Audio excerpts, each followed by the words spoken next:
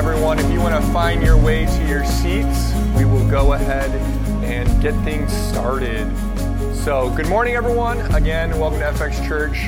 I hope that you all had a wonderful week. I hope you all found something better to do with your Saturday than I did watching IU football. I'll leave that there.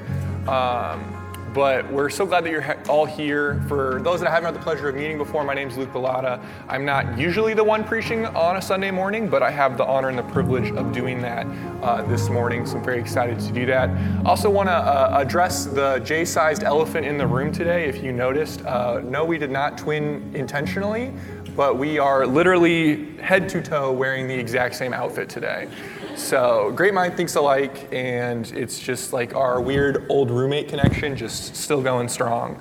But that was kind of embarrassing when I pulled up this morning. But we look good, so.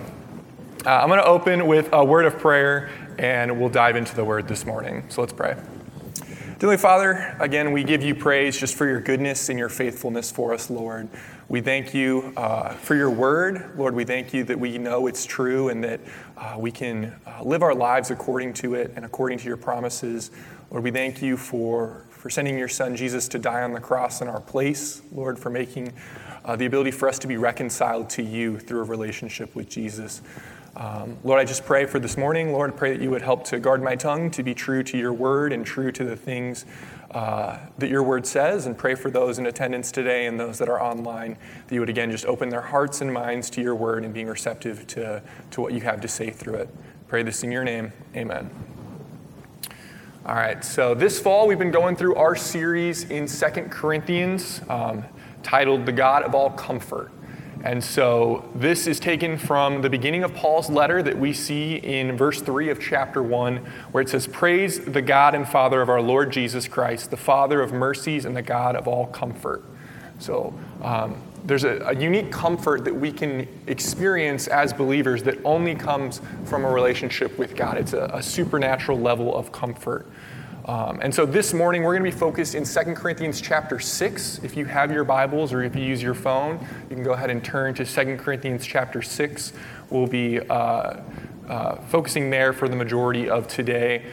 If you don't have a Bible or anything, as always, if you don't know, online at fxchurch.com, if you click the Go Live button right on the front page, our service notes are linked there, as well as all the scripture that's used on a Sunday morning is linked there as well. So you can follow along through that, or you can also go back later in the week if you want to review any scripture that we talked about on Sunday. So if you were here last week, Matt talked about the ministry of reconciliation. And this is kind of what Paul just got done talking about, where we're going to pick up in chapter 5, just talking about the importance of the ministry that we've been called to and the importance for us to be reconciled to God. So I'm going to have us pick up at the end of chapter 5, starting in verse 16, just to kind of review real quick of where we're leaving off and where we're picking up today. So starting in verse 16 of chapter 5, "From now on, then, we do not know anyone in a purely human way. Even if we have known Christ in a purely human way, yet now we no longer know him in this way. Therefore, if anyone is in Christ, he is a new creation. Old things have passed away, and look, new things have come. Everything is from God, who reconciled us to himself through Christ and gave us the ministry of reconciliation. That is, in Christ, God was reconciling the world to himself, not counting their trespasses against them, and he has committed the message of reconciliation to us. Therefore, we are ambassadors for Christ, certain that God is appealing through us. We plead on Christ's behalf, be reconciled to God. He made the one who did not know sin to be sin for us, so that we might become the righteousness of God in him." Going on in chapter 6, just in the beginning where we left off, "Working together with him, we also appeal to you, don't receive God's grace in vain, for he says, 'I heard you in an acceptable time, and I helped you in the day of salvation.' Look, now is the acceptable time. Now is the day of salvation." So we're picking up, Paul is reminding the church in Corinth. Remember, these are letters that he's writing to a church in a place called Corinth, that if they are in Christ, they have been reconciled to God, and that they are ambassadors for Christ. That is the same that is true for us that know Christ. We have been charged with the ministry of reconciliation, just as Paul lived, to plead on behalf of Christ for the lost to be reconciled through Christ. That's our call. We're called to the same ministry of reconciliation that Paul lived. He begins in chapter 6, referencing back to Isaiah chapter 49, verse 8. And he's saying that when he's saying that day of salvation, Jesus has come at this point as the Messiah. He died, he rose again. And so the point of the day of salvation is now. What they had been looking forward to in the Old Testament is here. And from now until Christ's second coming, now is the time to accept Christ. So don't wait. And so that's what Paul is telling them. And that's kind of where we left off.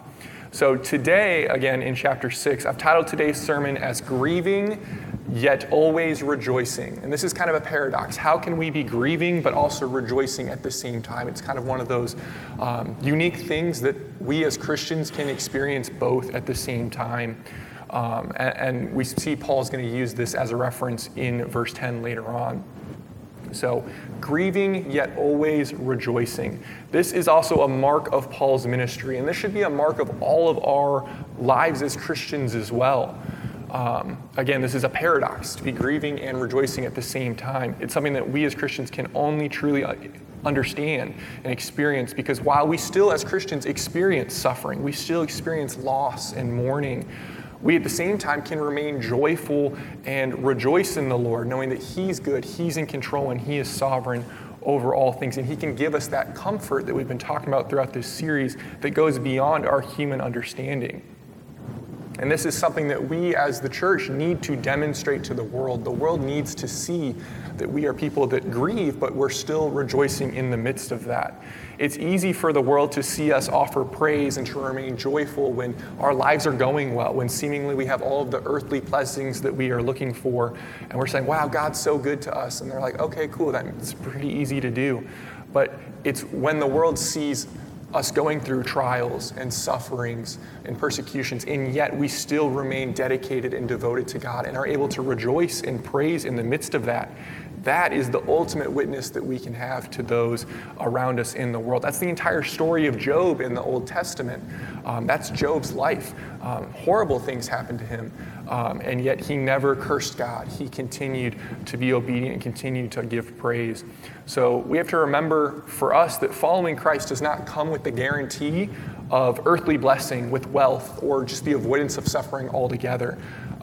That's not guaranteed for us as Christians. We should expect suffering. So we're going to be picking up in verse 3. And again, I want us to focus on the marks of Paul's ministry here that he lists out. And then I'm going to read through verse 3 through 10, and then we're going to go back and kind of break it apart. So I don't want to read the whole part here. So starting in verse 3 of 2 Corinthians chapter 6. We give no opportunity for stumbling to anyone, so that the ministry will not be blamed.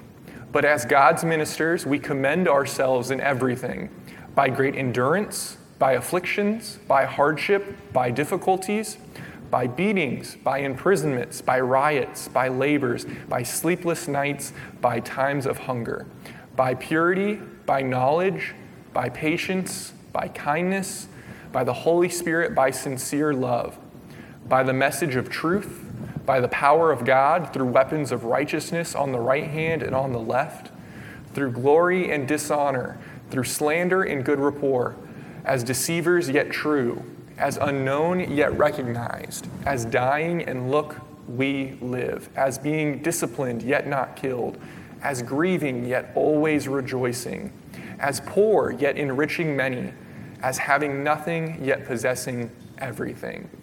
So here Paul is listing out some different marks of his ministry and then also just us as believers. I'm going to kind of break that down for us. So going back up to verse 3, Paul starts off his message saying, we give no opportunity for stumbling to anyone so that the ministry will not be blamed.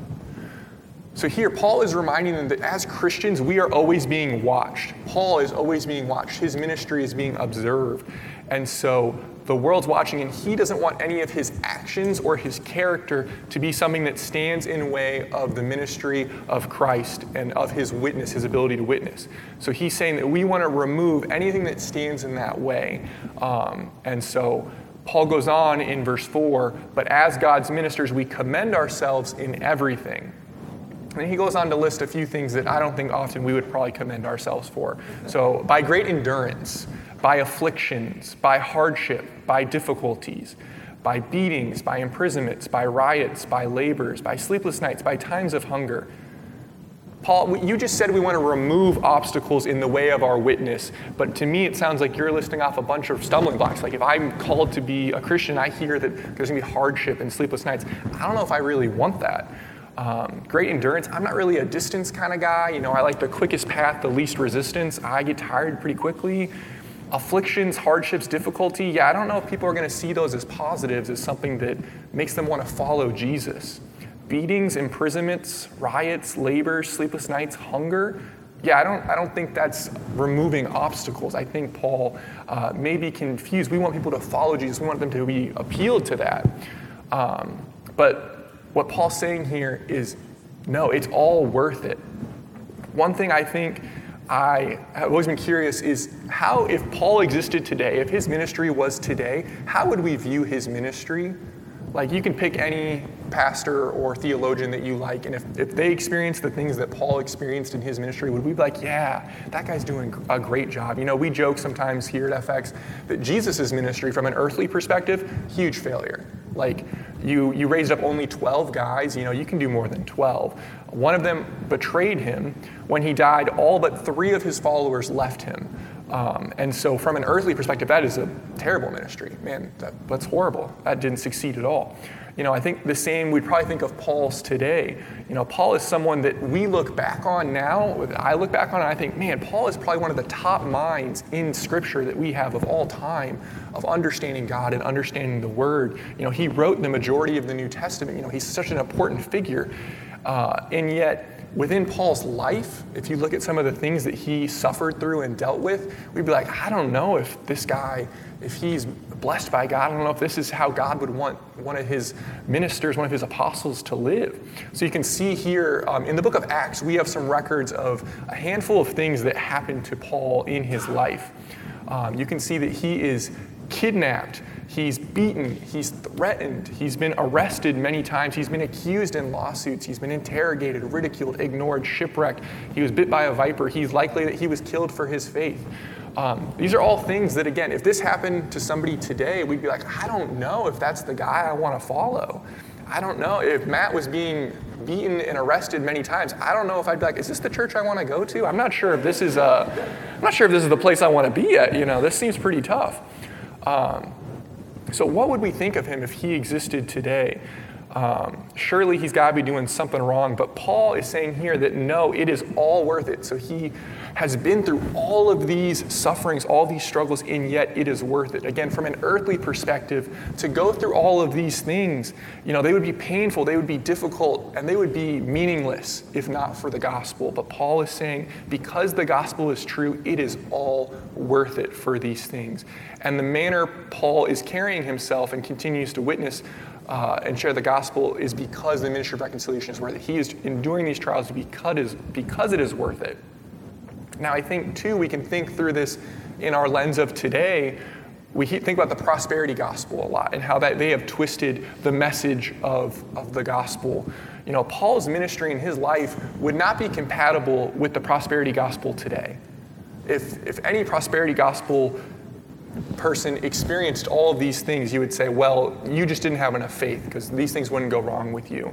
Prosperity gospel teaches that if you expect Jesus, you go experience earthly blessings. You'll be healed from sickness. You'll have a happy, suffering-free life. And if you do suffer, the only explanation is that I guess you didn't have enough faith. And so you can always do more. But I'm pretty sure Paul had enough faith. I think he has 100 times more faith than I'll ever have, and yet his life seemed to not experience prosperity from a worldly perspective. So we, as Christians, have to be careful how we present the gospel and also how we rebuke others who preach a prosperity gospel. We have to be clear that, we're calling people to follow Christ for the blessing of following Christ, not for the earthly prosperity that they will explain. And Paul is explaining that he's not doing any of these things because there's earthly blessing in his ministry. He's explaining these are all the things that he's experienced, and yet he does it because it is worth it. So for us, Yes, the gospel comes with the greatest news that we can ever hear, and it comes with all the blessing that we can ever experience, but that doesn't mean that we're going to escape earthly suffering. And it's through that suffering, again, while we suffer, how we handle ourselves, how we conduct ourselves, that can be the ultimate witness to the lost world. Jesus warns in Matthew 5 that persecution is going to come. So again, we should expect these things. I think in our American culture, we've kind of lost sight of that often because we don't experience a lot of persecution. The worst thing that's going to happen is people look at us weird. Maybe they call us a name. But we should, again, expect those things. Jesus says, "Blessed are those who are persecuted for righteousness' sake, for theirs is the kingdom of heaven. Blessed are you when they revile and persecute you, and say all kinds of evil against you falsely for my sake. Rejoice and be exceedingly glad, for great is your reward in heaven. For so they persecuted the prophets who were before you." So again, this goes right in line with Paul's message that the suffering we experience is worth it, and we should rejoice when that happens. So we're going to jump back to 2 Corinthians 6, picking up in verse 6.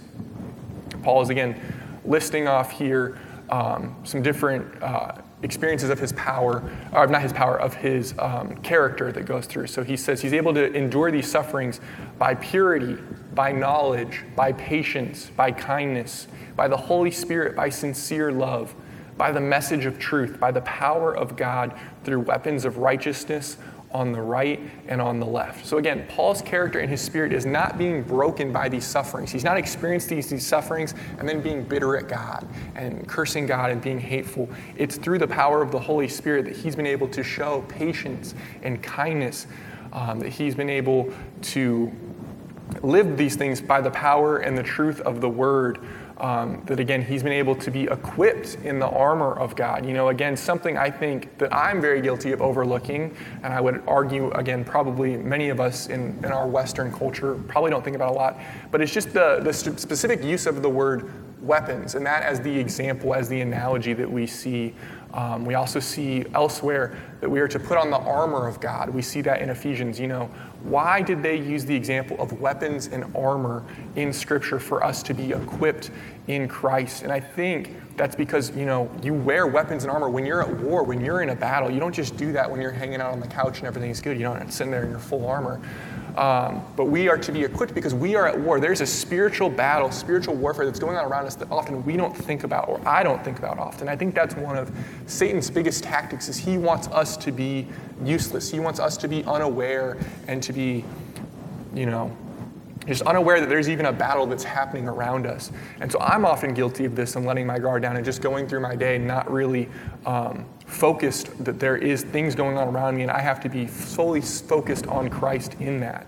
So Paul warns about this in Ephesians chapter 6, starting in verse 10, talking about the armor of God for us. And so, again, do you think about these things when you wake up in the morning? Do you live through these things when you're going out in the world? So Paul says, "Finally, be strengthened by the Lord and by his vast strength. Put on the full armor of God so that you can stand against the tactics of the devil. For our battle is not against flesh and blood, but against the rulers, against the authorities, against the world powers of this darkness, against the spiritual forces of evil in the heavens. This is why you must take up the full armor of God, so that you may be able to resist in the evil day, and having prepared everything to take your stand. Stand therefore with truth like a belt around your waist, righteousness like armor on your chest, and your feet sandaled with readiness for the gospel of peace. In every situation, take the shield of faith, and with it you will be able to extinguish all the flaming arrows of the evil one. Take the helmet of salvation and the sword of the Spirit, which is God's word. Pray at all times in the Spirit with every prayer and request, and stay alert in this with all perseverance and intercession for all the saints. Pray also for me, that the message may be given to me when I open my mouth to make known with boldness the mystery of the gospel. For this I am an ambassador in chains. Pray that I might be bold enough in him to speak as I should." So again, I think for me, I'm going to start reading this every morning when I wake up, when I go to work, just to, again, remind myself that there's a war going on. We have to be aware of that. We have to be equipped to handle that, because again, when challenges and sufferings come, it is only through the power of God that we'll be able to endure. We don't want to let Satan lull us into this sense of just laziness and just kind of, indifference. We want to be on guard and remember that we are at war. So we need to rely on the Holy Spirit for help. And Paul is saying, again, this is how he's been able to endure those things. Back to chapter 6 of 2 Corinthians, picking up in verse 8. Paul goes on, through glory and dishonor, through slander and good rapport, as deceivers yet true, as unknown yet recognized, and dying and look, we live, as being disciplined yet not killed, as grieving yet always rejoicing, as poor yet enriching many, as having nothing but possessing everything. So again, Paul's listing off a few different paradoxes here that again come with the Christian ministry, that while we may look like one thing to the outsiders, in reality, this is who we truly are. When we follow the leading of the Holy Spirit, when we minister in purity, in knowledge, in patience, and in kindness, like we see in verse 6, there will be people who will honor us, but then there'll also be others who will dishonor us. Paul is saying that both will happen, Some may speak well of us, while others may slander us and give us a bad name. These are these paradoxes he's going through. They may call us false teachers, hypocrites, or deceivers. That is to be expected if we are preaching the word of God. This is in line with what Jesus says in Luke 6, verse 26. He says, woe to you when all people speak well of you, for this is the way their ancestors used to treat the false prophets. The gospel is offensive. Those in darkness hate the light. They're opposites. If everyone speaks well of you, that should probably cause you to have some concern and realize, am I preaching the full gospel? Not that we should be trying to actively offend people, but just knowing that naturally those in the darkness are going to hate the light when it is heard and when it is seen. So if everyone speaks well of you, well, that might be a concern for how you are preaching the gospel. In verse 9, again, kind of going through these paradoxes, Paul says, as unknown yet recognized. So again, in the world, especially at the time, the Christians, they're a bunch of nobodies. Like they don't have any power in the Roman Empire, all those things. They're a bunch of nobodies, but yet they are known and chosen by God. So unknown yet recognized by God is the most important who knows them. They're dying and look, we live. This is still true today, but especially evident in Paul's time. As Christians, we're being killed for their faith regularly, but though they may die, though they may be killed, Christians will live in eternity with Christ. They have their life found in Christ. Disciplined, yet not killed. You can think of disciplined as punished. They're being punished, yet they're enduring. While they're facing many punishments, Paul is an example, yet God is helping them to endure and continuing to preserve them through their lives. Grieving, yet always rejoicing. Again, the title of the sermon today. We grieve. There are countless things that we experience as humans that cause us to grieve. We experience loss, failure, tragedy, and yet as Christians, we are still a people of joy, and we always have a reason to rejoice because, again, God is good, and He will bring the comfort that comes from us. And so the world needs to see, again, that we are grieving. We experience hard things, but we're open in sharing that God is still our hope and He is still good. Poor, yet enriching many. We may be poor according to the world's wealth. We may not have a lot, but we make people rich in Christ and finding every blessing and treasure that we could ever need through Christ. Having nothing, yet possessing everything. Again, we have nothing of our own. We've counted it all as lost. Yet everything in this life is temporary and worthless, but in Christ we've received everything we will ever need. We are co-heirs with Christ. We are going to inherit all of the blessings in eternity. So again, Paul is doing, within this passage that we've looked at, he's saying all these things to remove the stumbling block that people could have been thinking that, again, he was a Christian that was only in it for the earthly benefits that came with it, whether that was wealth or stature or whatever that was. He's saying, no, I'm not doing it for that. Again, look at the hardships I'm dealing with. His endurance, his character, he's all able to do it through God, through the power of God. He continues on because he knows that it's true and he knows that it is worth it. Again, it's not because of some earthly benefit. That is why he's going on. So thinking back to the idea of grieving yet rejoicing, we as Christians have to be open in our struggles with the world. I think I'm often prone to wanting to hide my struggles and my grief from the world. Oftentimes I like to be a very private person. I like to keep things to myself. But the world needs to see that through struggles, we continue to be joyful. We continue to offer praise. I think about, too, as an example, social media. Social media is all fake. We all post all the good things. I'm just as guilty of this, too. If you look at my Facebook, there's pretty much only good things on there. We often share the highs. We want to present our lives as prosperous and perfect. We have the perfect family. We go on these vacations, all those things, but we don't show the reality. We show the family picture. We don't show the argument that happened 3 seconds before trying to get everyone lined up.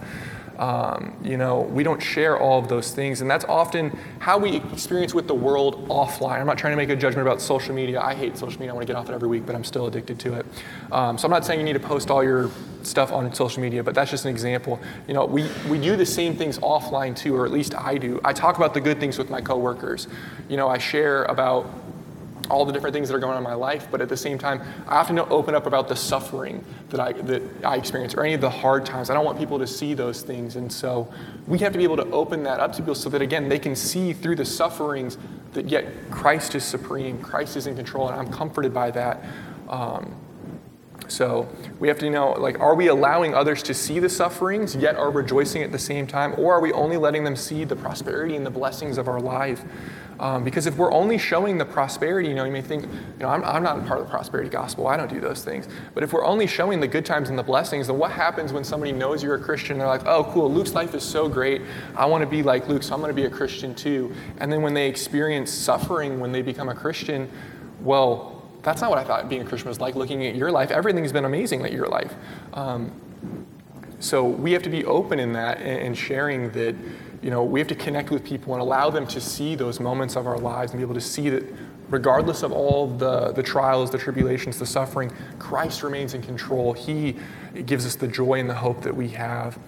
And so I think that's something that would draw many people, especially in my generation and younger, that we want to see authenticity. I think this is true of all generations, but we know the world is broken. We see the corruption. We see the struggles. We see all of the hardship, but we need to see the authenticity of it. We don't need to hide and pretend that everything is perfect. We don't want that. We know that that's not true. We need to see the hope that Christians have in Christ. That's what the world needs to see. They need hope. They know that life is hard. They know that relationships are hard. They know inherently that their flesh is dying. They know that they're going to die someday. And they need that hope, so that for us, we have to keep in mind when we experience trials, sufferings, don't hide and try to cover it up. Allow people to see that even in the midst of these struggles, that I am still faithful to God and He is still in control, and I know that I'll be comforted. People are always watching us as Christians, and so especially when we're going through struggles, they're waiting to see if we're going to curse God, if we're going to walk away. Jesus says, "Blessed are those who mourn, for they will be comforted." So for us, we have to tell the world that we have a God of comfort who cares for us, and that we can have joy in the face of adversity. Oftentimes we go through trials. God allows trials to happen sometimes so that we can come out the other side and be able to be a witness and minister to those experiencing similar trials and experiencing similar adversity. So we have to remember that we have to be willing to be open and be vulnerable to others around us. So going back to chapter 6, kind of transitioning here in verse 11, Paul closes out this chapter and addresses two issues that he's observed with the church in Corinth. So picking up in verse 11, he talks about the first issue here. "We have spoken openly to you, Corinthians. Our heart has been opened wide. You are not limited by us, but you are limited by your own affections. I speak as to my children. As a proper response, you should also be open to us." So the first issue Paul is addressing is that the Corinthians have been closed off to Paul. Paul's life and his message has been an open book. He's not trying to keep any secrets, not trying to hide anything. And he speaks out of a love for them that he shares the things going on in his life. He shares the sufferings, the trials. He's demonstrated that, again, as someone talking to their children, as a father does. So he's been very clear that he has an affection for the Corinthian church. Again, our hearts have been opened wide. I speak as to my children. Paul's love for them is demonstrated in his openness. He's opened up. But they are not reciprocating the same level of love to Paul because they're being closed off to him. So he's saying, you need to open up. And this is, again, something I've struggled with before in my past and can still struggle with at times, is that often I don't want to open up to others. I want to keep things internal and just lock them up in a box and forget about them.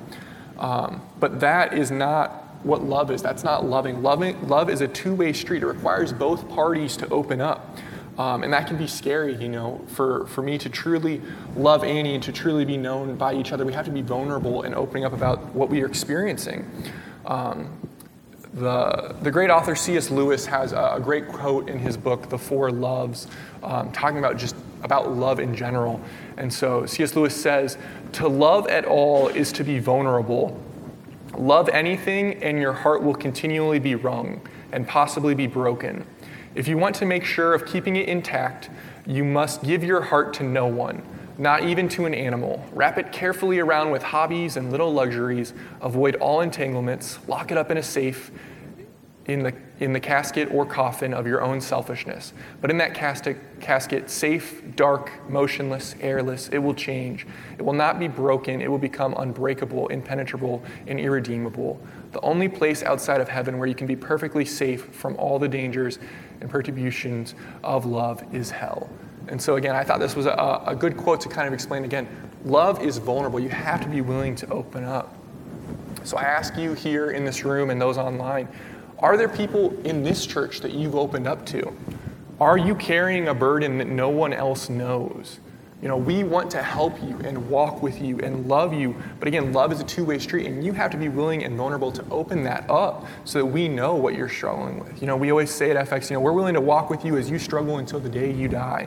But as soon as you give up on fighting that, or if you don't even open up that you're struggling, how are we as the church to love you, to disciple you, to walk with you?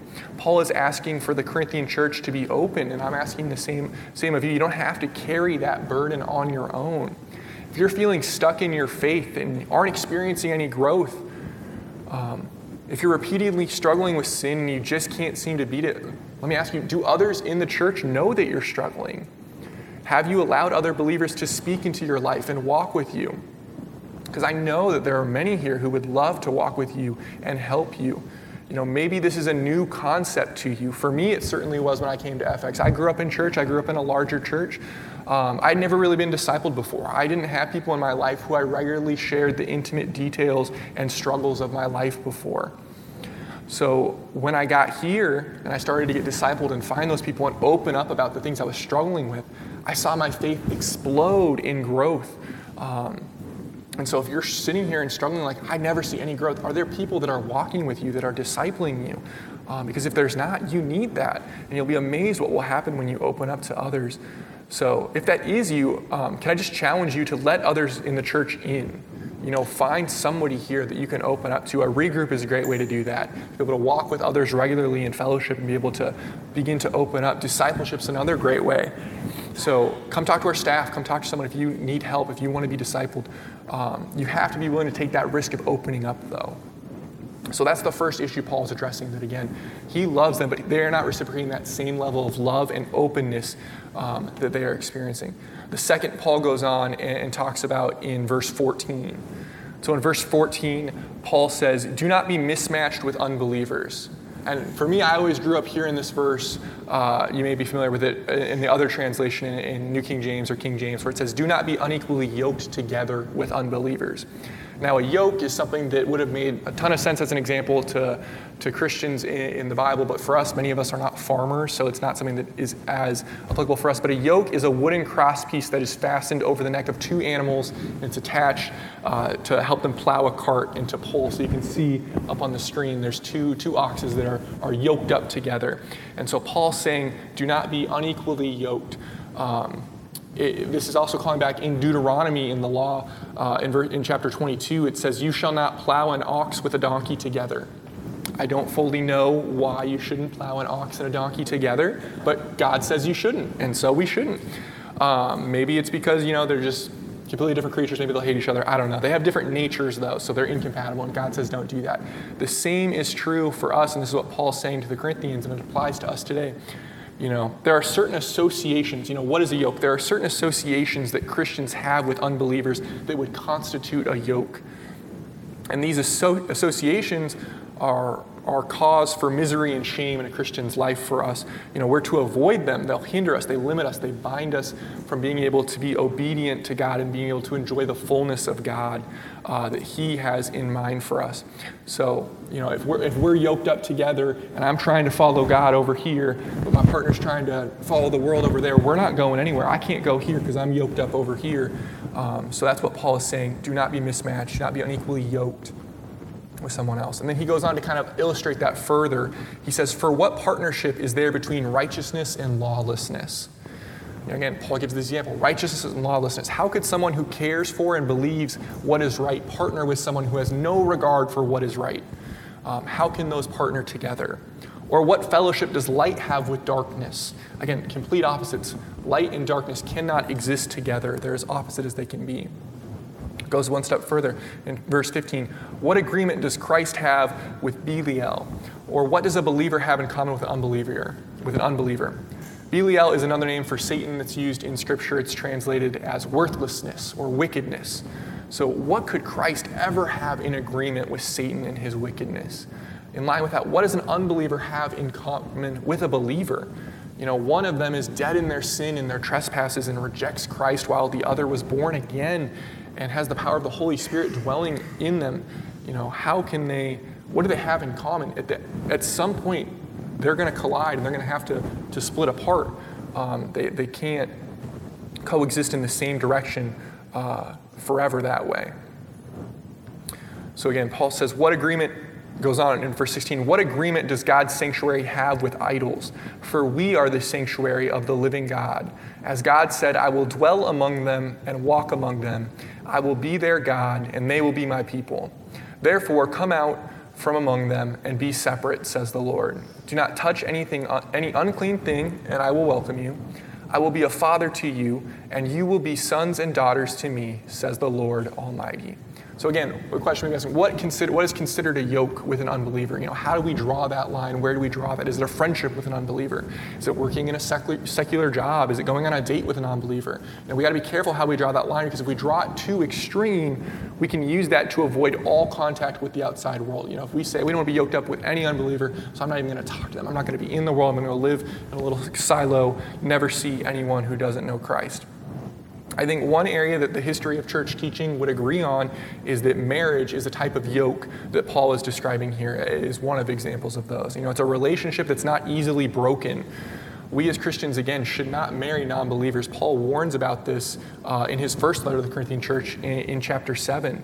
And hear me too, Paul's not saying, he makes this clear in that same chapter in 1 Corinthians, that if you are already married to a non-believer, you're not supposed to divorce them. That's not what he's saying.